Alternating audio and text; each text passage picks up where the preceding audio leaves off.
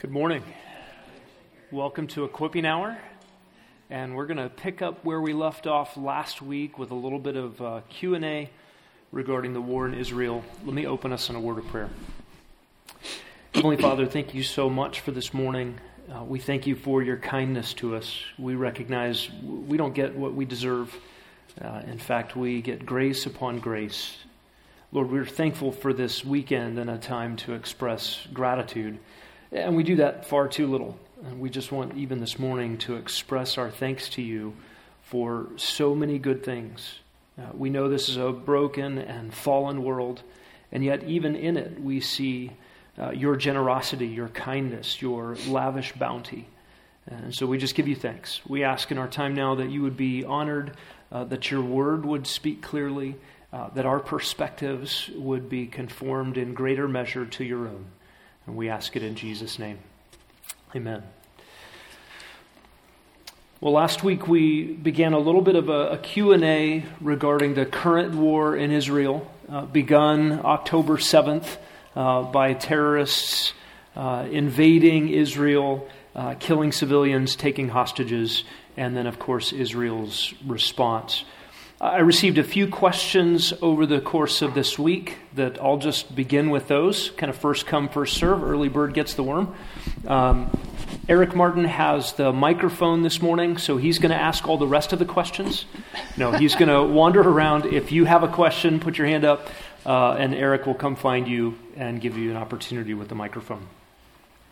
One question I received this week was, why is there so much hate for Israel in the world right now? That's a really good question, and I think there are probably a couple of ways to answer that. I don't know if you've been watching the news, but there are anti-Israel and pro-Hamas protests and parades and celebrations in many of the major cities of the world. There was a parade in Tempe. There are riots in London. New York City has had parades and protests and riots. And some people wave Palestinian flags, but other more overtly will put on the Hamas headdress and openly celebrate a demise in Israel, the killing of civilians. You may have heard the chant, "From the river to the sea, Palestine will be free." Right? What does that mean? That means from the river Jordan to the Mediterranean Sea, Palestine is to be liberated. Liberated of what? Liberated of the occupation, or liberated of the existence of Jews. That is what that phrase means. From the river to the sea, Palestine will be free means we don't want any Jews to live here anymore. All the Jews have been expelled from the other 50 or so Muslim and Arab nations of the world. And those that are hostile to Israel today want to see them eradicated from the land itself. So, why does that exist? You may have seen the commercial airlines flight that was taking people out of Israel when the war started. They were trying to get somewhere safe, and a commercial flight with many Jews from Israel landed in Russia, and people found out that it was a commercial flight out of Israel. They actually stormed the airport, broke through the windows, got out onto the tarmac, climbed onto the plane looking for Jews to harm and kill. Thankfully, security was there soon enough to escort the Jews from Israel off the plane into a secure location. But why is all of that happening?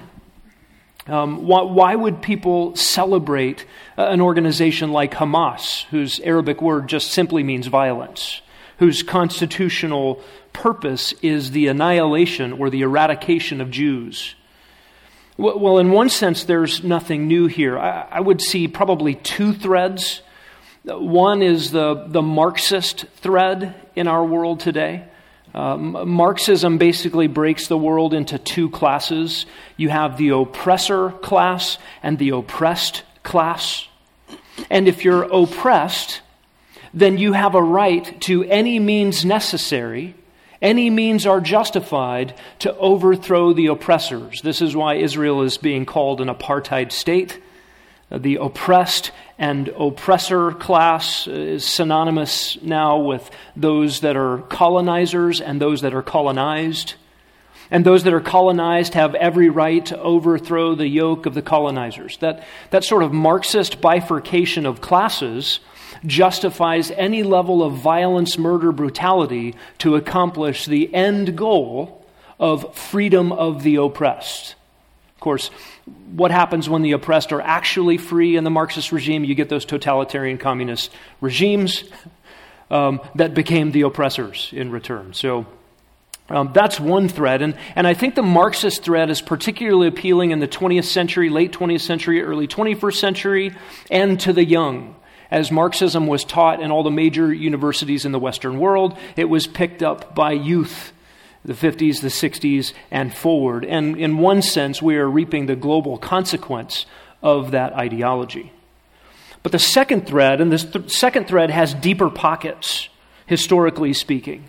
It is Satan's hatred for God's people, rooted in Satan's hatred for God's promises, God's covenant loyalty to himself, God's purposes, and for God.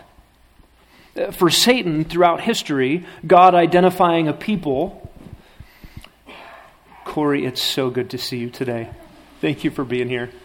We're just praising God at his care for you this week. It's good to see you.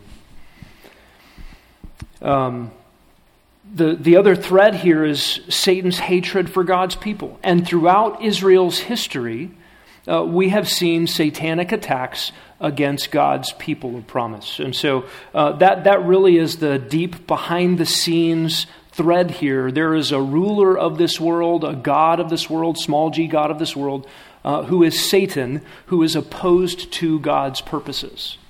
So it's not like we're seeing some weird, strange flare-up in geopolitics in the last month. We're seeing the same old thing.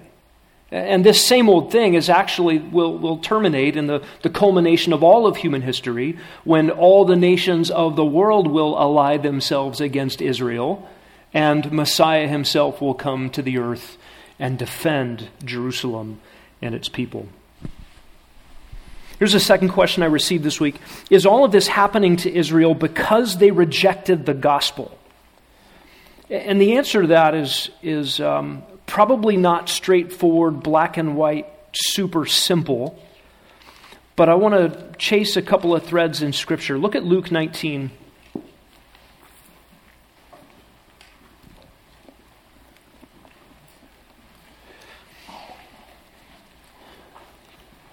The question of causality is a challenging one because we have ultimate agents, intermediate agents, and immediate agents. That means God is the sovereign orchestrator of all things, and in one very real sense, everything has its foundation in God's decree and God's purpose. But intermediate agents are those forces of evil that have evil machinations, evil plans, and do evil things. And God is sovereign. He can use evil things, evil people, evil motives to accomplish his good purposes. Right? Case in point, Romans 8:28. All things work together for good to those who love him, called according to his purpose. That includes evil things. Right? Genesis 50:20. Joseph's brothers threw him in a hole, and Joseph said, "You meant this for evil." God simultaneously meant it for good. And of course, the cross of Christ, where Jesus was crucified, is the apex example of the worst crime in human history, deicide, being orchestrated by God to accomplish his good purposes to save us sinners.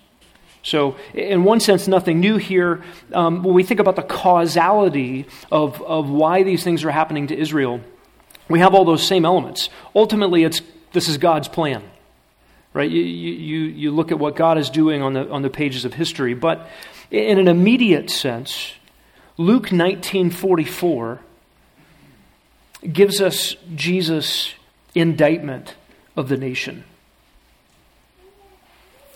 In fact, back to verse 1, Jesus is approaching the city of Jerusalem. He saw it and wept over it. This moment here, Luke 19:41, is a fulfillment of Daniel 9:24-27, down to the day, the exact day that Messiah would arrive, according to Daniel's prophecy. in Jerusalem. And what does Messiah see when he approaches the cities, cresting the Mount of Olives, coming down the hill, looking into the city? An apostate nation, a corrupt spiritual leadership, moral bankruptcy, and they do not recognize him. In fact, they want to kill him. Verse 42, Jesus said, "If you had known in this day, even you, the things which make for peace, but now they have been hidden from your eyes. For the days will come upon you when your enemies will throw up a barricade against you, surround you, hem you in on every side. They will level you to the ground and your children within you. They will not leave in you one stone upon another." Why? Because, here's our causality, you did not recognize the time of your visitation. 483 years to the day from Nehemiah 2, Messiah was there. And what is the result? The immediate result of that, or close result of that, was AD 70, when the Roman general Titus Vespasian rolls through and literally removes every stone from the temple grounds and throws them off the foundation down to the pavement many stories below. There was not a stone left on top of another. It was raised flat. And all of this came to pass. And what has happened ever since? Well, this is what God has referred to as the times of the Gentiles. You go back to Daniel chapter 2 and the statue vision given to Nebuchadnezzar, a series of 4 empires, from Babylon to the Medo-Persians to the Greeks to Rome in 2 parts, Rome 1.0, Rome 2.0, and space in between where Messiah is cut off. And this, from the time of the Babylonian captivity all the way into the future until we get to the Revelation 19, still to come, we have this period called the times of the Gentiles.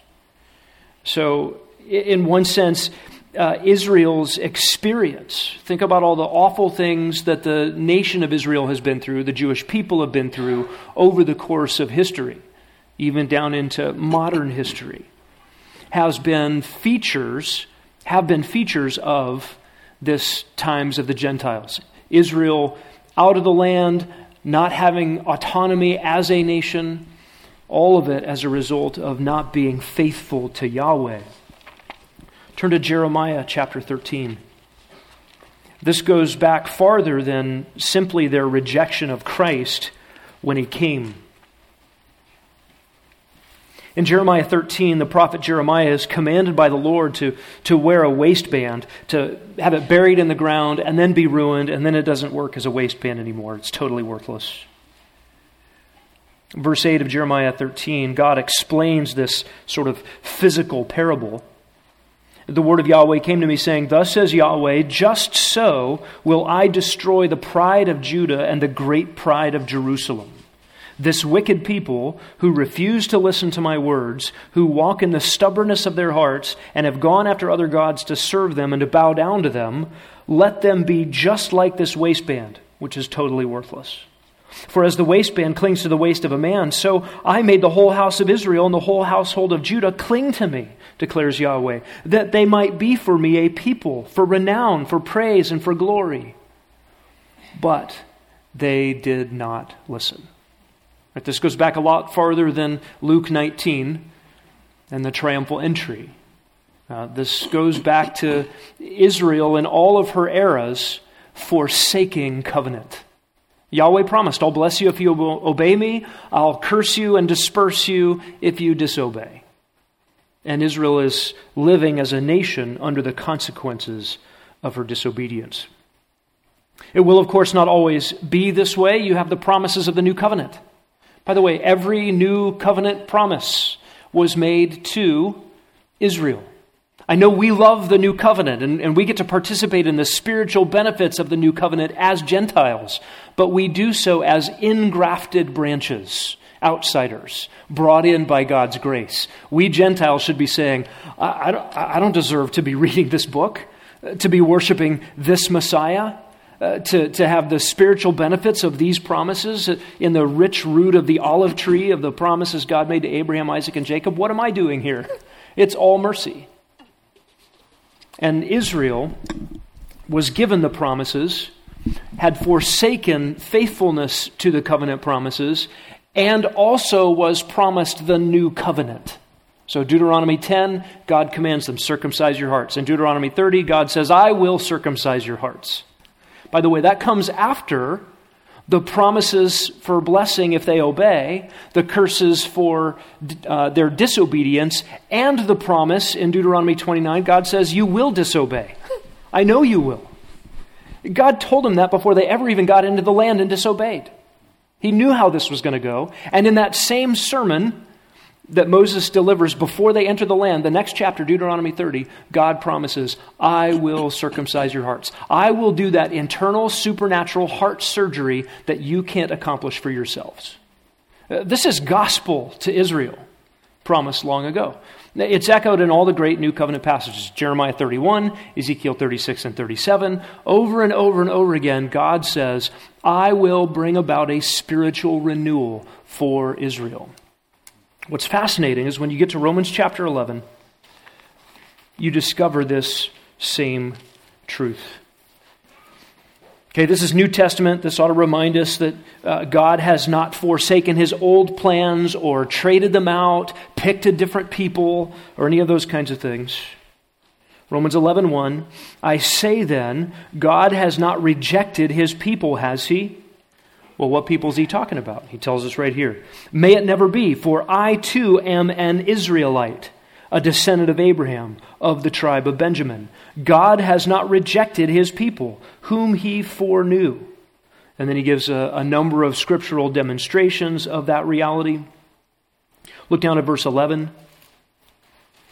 I say then, they, meaning Israel, they did not stumble so as to fall, did they?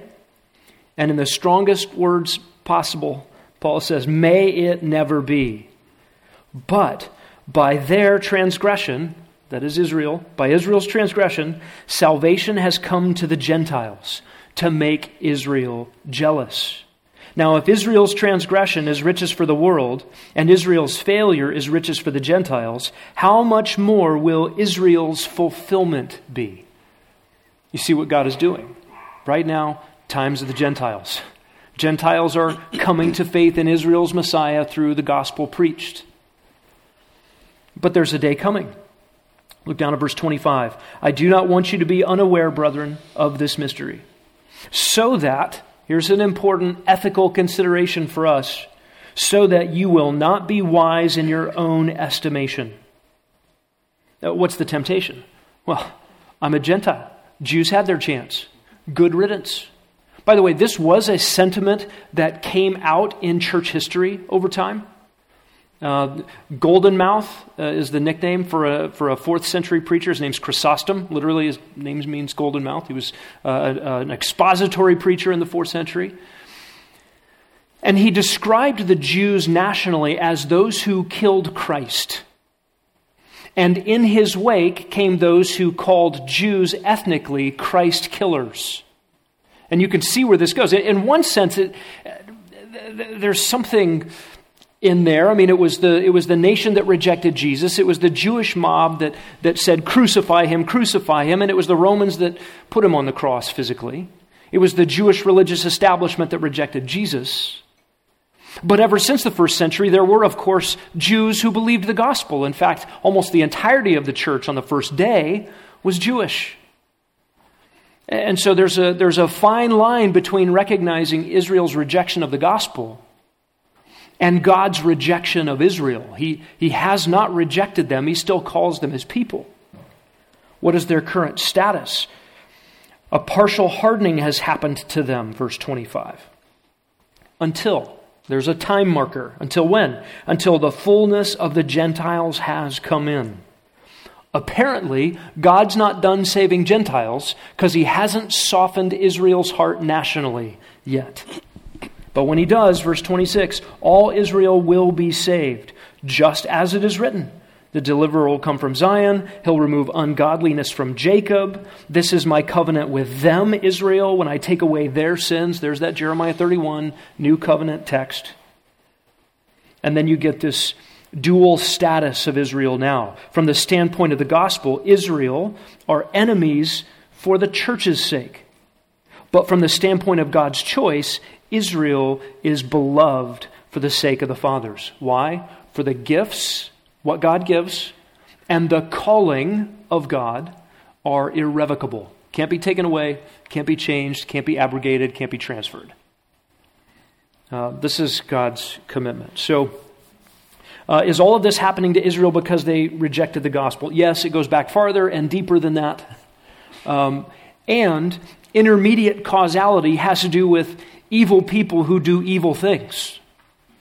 Hitler was evil. Hamas is evil. That's just plain evil. And the ultimate agent behind all of this is God in his sovereign working to reduce Israel's pride one day to bring her to repentance and faith. Okay, that gets to another question that came out this week. What should I do if I meet an Israeli? Tell them the gospel. Preach the gospel. Open God's word. And I would suggest Daniel 9 and Isaiah 53. A little inside information. Jews today are not encouraged to read past Torah, to read past the first 5 books of the Bible. They're actually discouraged from reading the prophets. In fact, in the early 1800s, for a long time, up until the early 1800s, the Jewish thought was that the Isaiah text of Isaiah 53, the one that more clearly, densely, completely preaches the gospel than I think any other text in the Bible, is this Old Testament prophetic text in Isaiah 53 that lays out exactly who Jesus is, what he's going to do, what he accomplishes by his death, his glorification, his intercession for his people, and his return and fulfillment. I mean, it's all there in Isaiah 53, and it's so crystal clear. The Jewish response was, well, the Christians got into the Isaiah text and they fiddled with it. They put Jesus in there after the fact.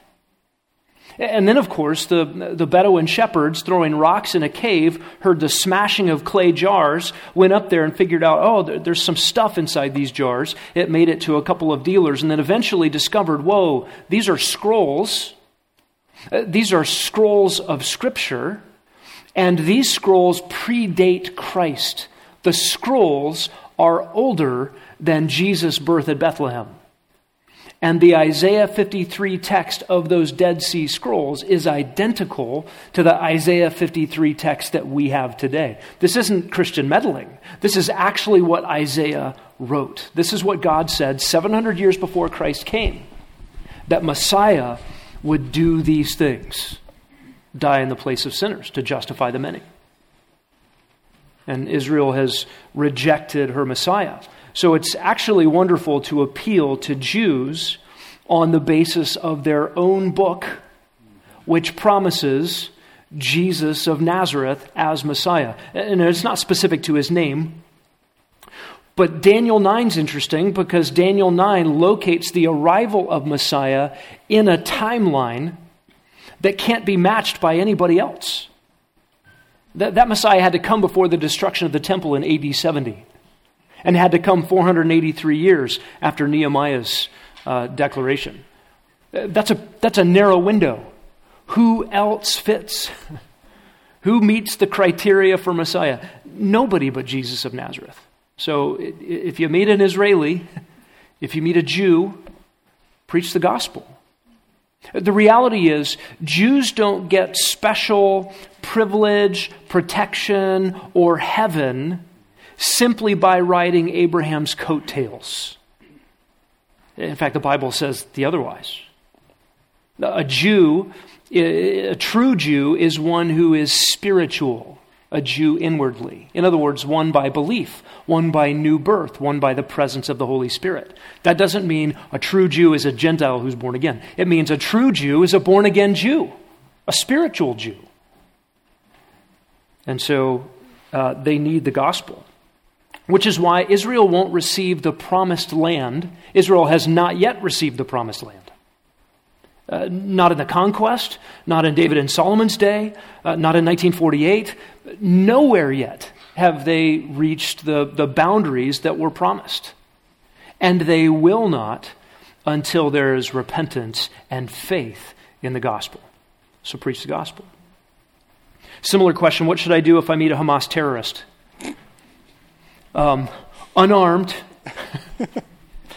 I'll let you decide your just war theory and work out your ethics, if he's armed.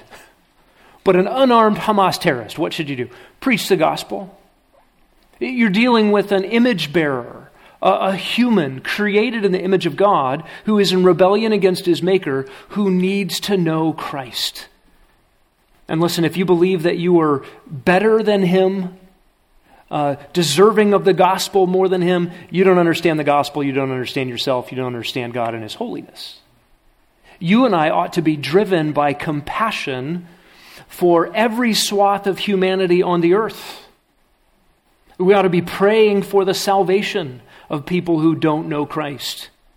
And whatever your circles are, where they intersect with people who might disagree with you politically, who might be on the other side of some military line, the gospel is primary. Preach the gospel. Pray. Pray for your enemies, Jesus said. This question came to me after Sunday. What should I do at work if people are wearing Palestinian pins or Israeli pins, or they've got flags on their desk? In other words, what do you do in an office space where there's fighting over, who are you siding with? And now we live in such a polarized culture that you have to pick teams. Well, I don't want any teams. I just want Jesus. Yeah, you're not allowed. Which flag are you going to fly? And there's these debates in the cubicles, right? And that's the polite form. We'll talk about the impolite form in a moment. But what do you do? How do we handle a situation where maybe family members, friends, coworkers, colleagues, people we interact with, people just out on the street are waving the flags of their various loyalties? Let me just ask you this, Christian. What are we to be known for? What are we to be known for? We are to be known for our loyalty to Christ. Right? Philippians 3:20 says, our citizenship is where? Texas. No, that's not what it says. America. No, our citizenship is in heaven. Present tense. Your home is a place you've never been. Your life is to be governed by your home's priorities, ethics, morality, affiliations. I love the line by the Christian singer years ago, Rich Mullins. He said, I will call this land my country, but it is not my home. There's an okay way to be patriotic. There's appropriate ways to be patriotic. You can be thankful for the place that you live, the place you come from, your heritage, culture, all those things. But if you're a Christian, your identity is in Christ, your citizenship is in heaven, and your home is not here. What does that mean for us? It means broadcast your loyalties and don't get caught up in temporary squabbles, just as a principle. It's appropriate to stand up for right and wrong in the world. And again, think about what we talked about last week. There is not a moral equivalence between Hamas terrorists or Hezbollah terrorists or Islamic Jihad in Palestine terrorists or the Iranians who are backing them with Israel's self-defense as a nation. Okay, there's not a moral equivalence between those things. However, my loyalties ultimately are with Christ, who has purchased with his own blood people from every tongue and tribe and nation and people. So we have to be very careful in our upholding right and wrong in the world. Even a formulation of a just war theory or the right of self-defense or any of those things. We have to marry those to the ultimate eternal realities that go with what it means to belong to Jesus, what it means to be a citizen of heaven. All right, here's the impolite version of the question. How should I conduct myself on social media? Don't. Okay, that's not the real answer. That's just my answer. I can't. I don't. So you can do with my own preferences and practices whatever you want. But if social media involves communication, it falls under the biblical rubric of speech, which means maybe the next time before you post on social media and send, or the next time you like something impulsively, just read the whole book of Proverbs. And if you want to narrow it down, just work through the whole book of Proverbs and make a list of all the Proverbs on speech and communication, and apply them not just to the vocal word, but to the typed word, the blasted word. And then read James 1, and then read James 3. And recognize how great a forest is set on fire by a small spark. And the tongue is a fire, the very world of iniquity, and is itself set on fire by hell. Listen, all those keyboards, they're going to burn. Fingers that type are doing the same thing that tongues that wag. So practice biblical self-control, biblical communication principles in social media. And just know that what gets typed and sent is out there. It has a permanence to it. And I would just advise you to not. Or be mature and do it well. And there are many who are mature and do it well. I'm not in that category. I dropped out of that race. That's a tough one for me. All right, anybody have any questions? I have one that I'll close with. But opportunity for you if you have a question about the war in Israel now or how we should respond.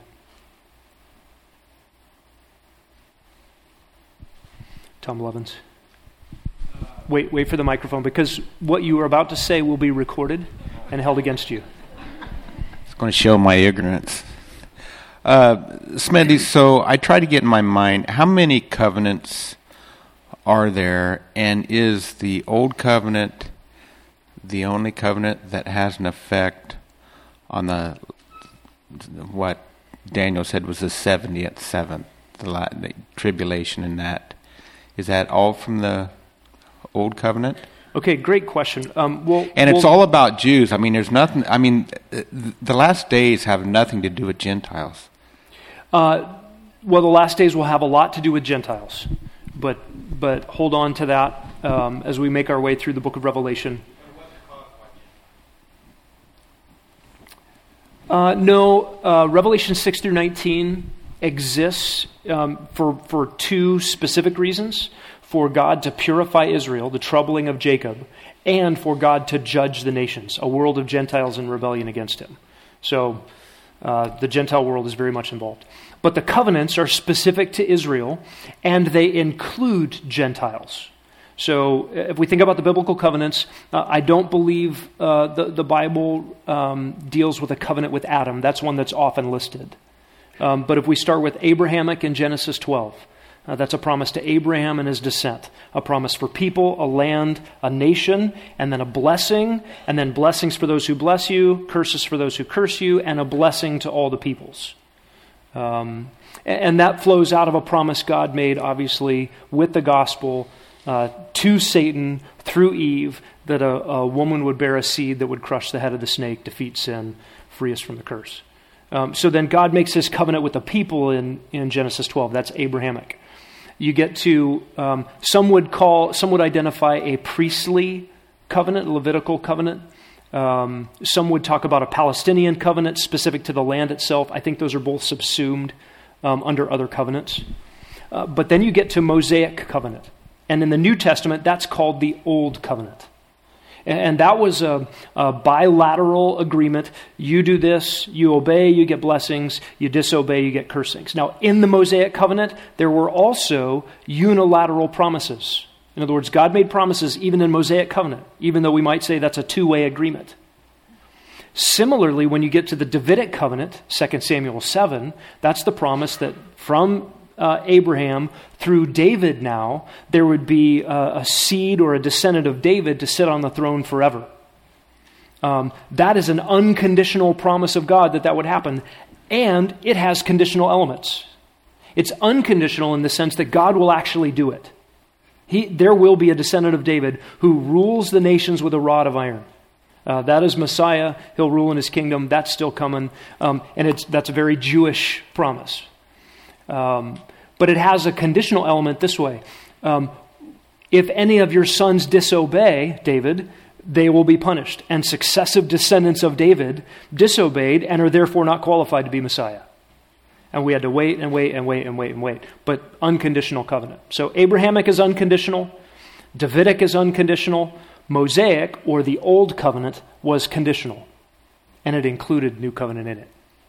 And then you get to New Covenant, probably most fully expressed in Jeremiah 31, an unconditional covenant, picking up on the unconditional element of the Mosaic covenant, Deuteronomy 30, that God actually will bring about what Israel could never do, changed heart from the inside. So all that trail of covenants is related specifically to Israel. Gentiles benefit. So we get to kind of hang on the coattails of God's promises. What else?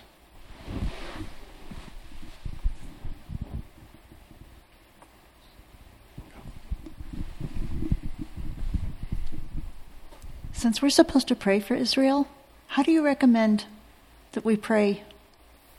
Is that too broad of a question? No, it's the question I wanted to save till the end. Oh, okay. But, great question. Turn to Galatians chapter 6. Great, it's over. We're out early. That was very astute. Did you look at my notes? Let's get this over with.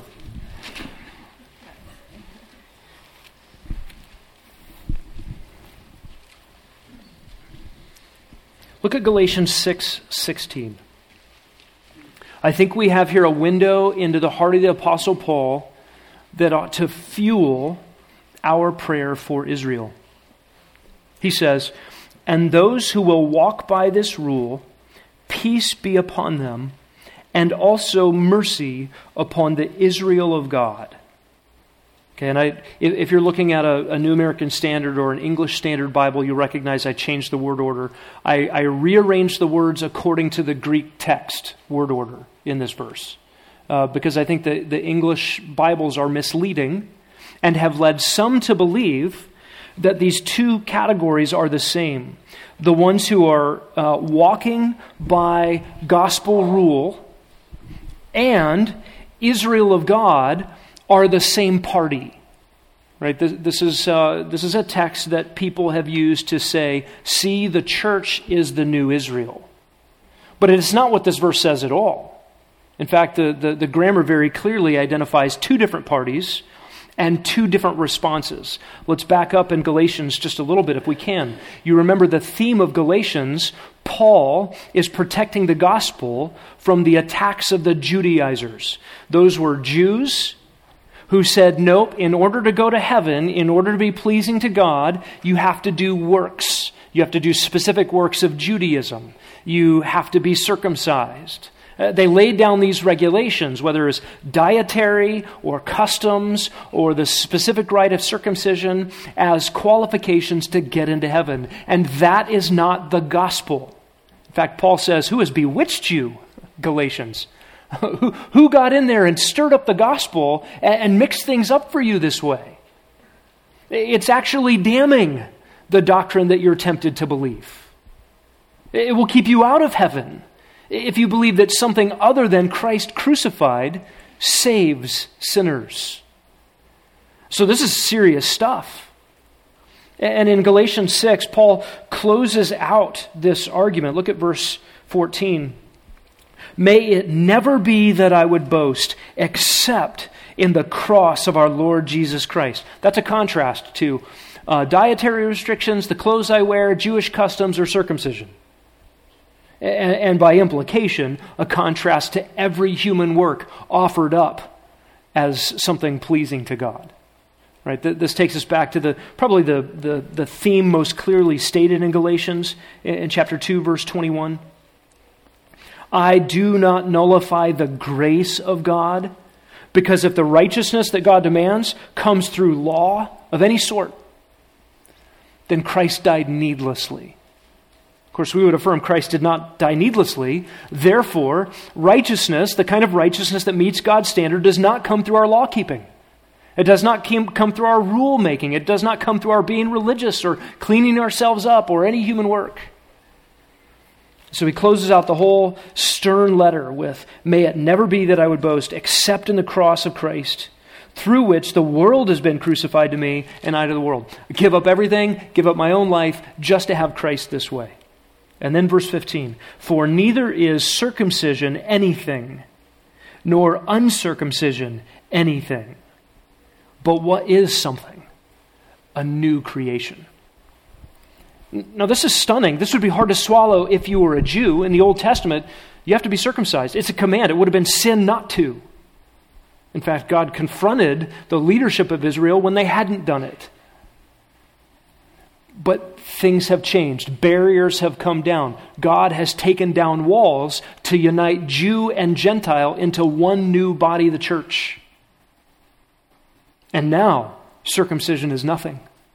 Uncircumcision is nothing. What is the thing? New birth. A new creation from God. Supernatural work of the Holy Spirit in the heart, where we by faith embrace the gospel of grace. Anything else is a threat to grace and eternal life in the gospel itself. So verse 16, "And those who will walk by this rule, peace be upon them." Great. You understand the gospel? You're not boasting in anything but Christ. You're not nullifying the grace of God. You've embraced grace alone in Christ alone. Peace of God to you. That is a greeting, a rejoicing in peace purchased by the blood of Christ, assuaging the wrath of God, available to everybody in the gospel. This is Paul's refrain in his openings and closings of letters: peace to you. Peace to everyone in the gospel. And, second half of the verse, also, and there's two conjunctions there, and also mercy upon the Israel of God. Mercy goes with Israel. Peace goes with gospel lovers, Jew and Gentile alike. What is Paul saying at the end of this verse? Israel still belongs to God. It is God's Israel. Possessive here. Israel is still God's. Of course, we know that from the other places in Scripture. God's going to keep his promises. We've been talking about the fact that this modern state of Israel still exists and that there are still Jews on the earth despite all the annihilation attempts and extermination attempts throughout history.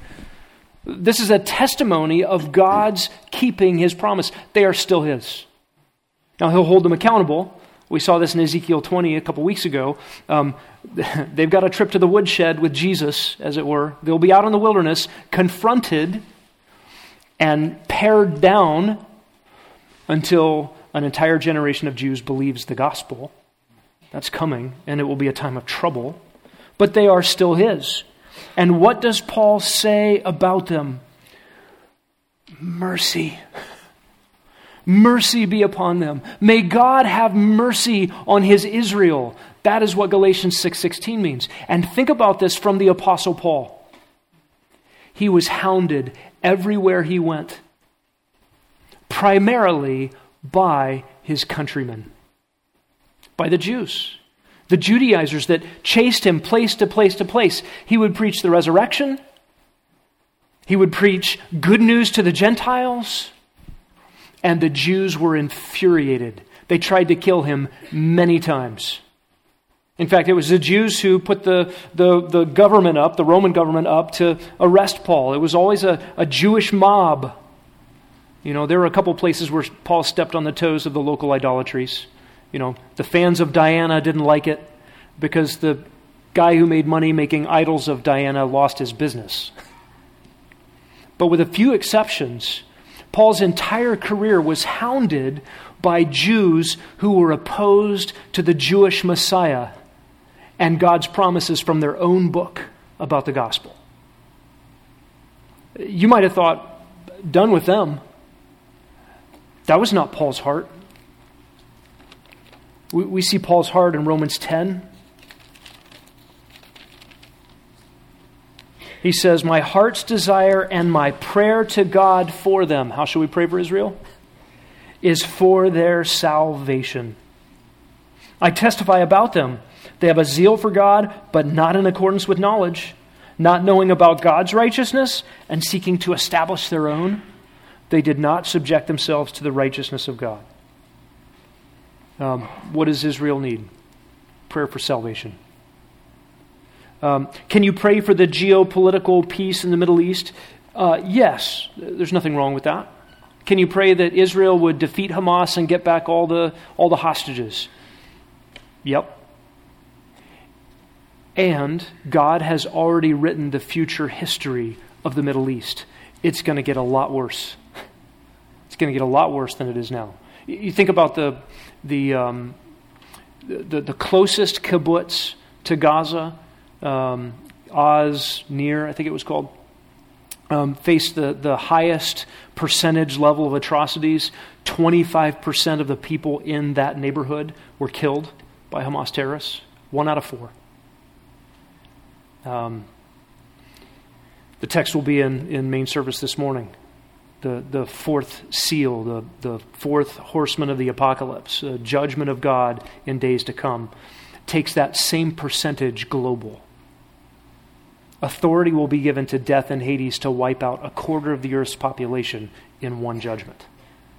If you take current population of 8.1 billion, you can do the math, 2.25 something, 1/4 of one, whatever that is. Call it 2 billion people killed in one judgment. So we should pray for peace. Blessed are the peacemakers. And there will be wars and rumors of war to the end. So maybe that's a convoluted answer. What will praying for the peace of Israel mean? In the near term, pray that the gospel goes far and wide in the land of Israel, that Jews hear about Christ and believe, and Gentiles of every stripe. And there will be peace at an individual level. What will national peace of Israel entail? Jeremiah 30, the troubling of Jacob. Zechariah 13, 14, 2/3 of the nation cut off so that a third remains and believes the gospel. Zechariah 12, mourning in repentance and embracing Jesus as Messiah. What will it mean for Israel to have peace in the land and finally actually acquire all the territorial promises that God laid out? War first, the worst the world's ever seen. And then peace when the Prince of Peace comes and brings his shalom. And we should pray for that. Let's do that. Lord, thanks for this morning. Thank you for your word. We are so privileged to be able to read the scriptures, to have them in our language, to have so many copies available, to have the time and the freedom, the flexibility, modern conveniences to open up this avenue for us to know your heart and your mind. And you have laid out for us details of the future that we might live accordingly. You have told us how we are to think about these things. Oh God, I just pray that these would anchor deep in our hearts, that we would be ready with the gospel at every turn, no matter who we meet, from whatever perspective they have, that you would fill us with a heart of compassion as ambassadors for you, the King. And would you pray that our hearts would be ready to intercede, to pray for the peace of Israel, to pray that your mercy would be upon Israel. We pray that you, for the sake of your own glory, would redeem, that you would save, that you would rescue. God, we thank you that you are one who keeps your promises. It's in Jesus' name we pray. Amen.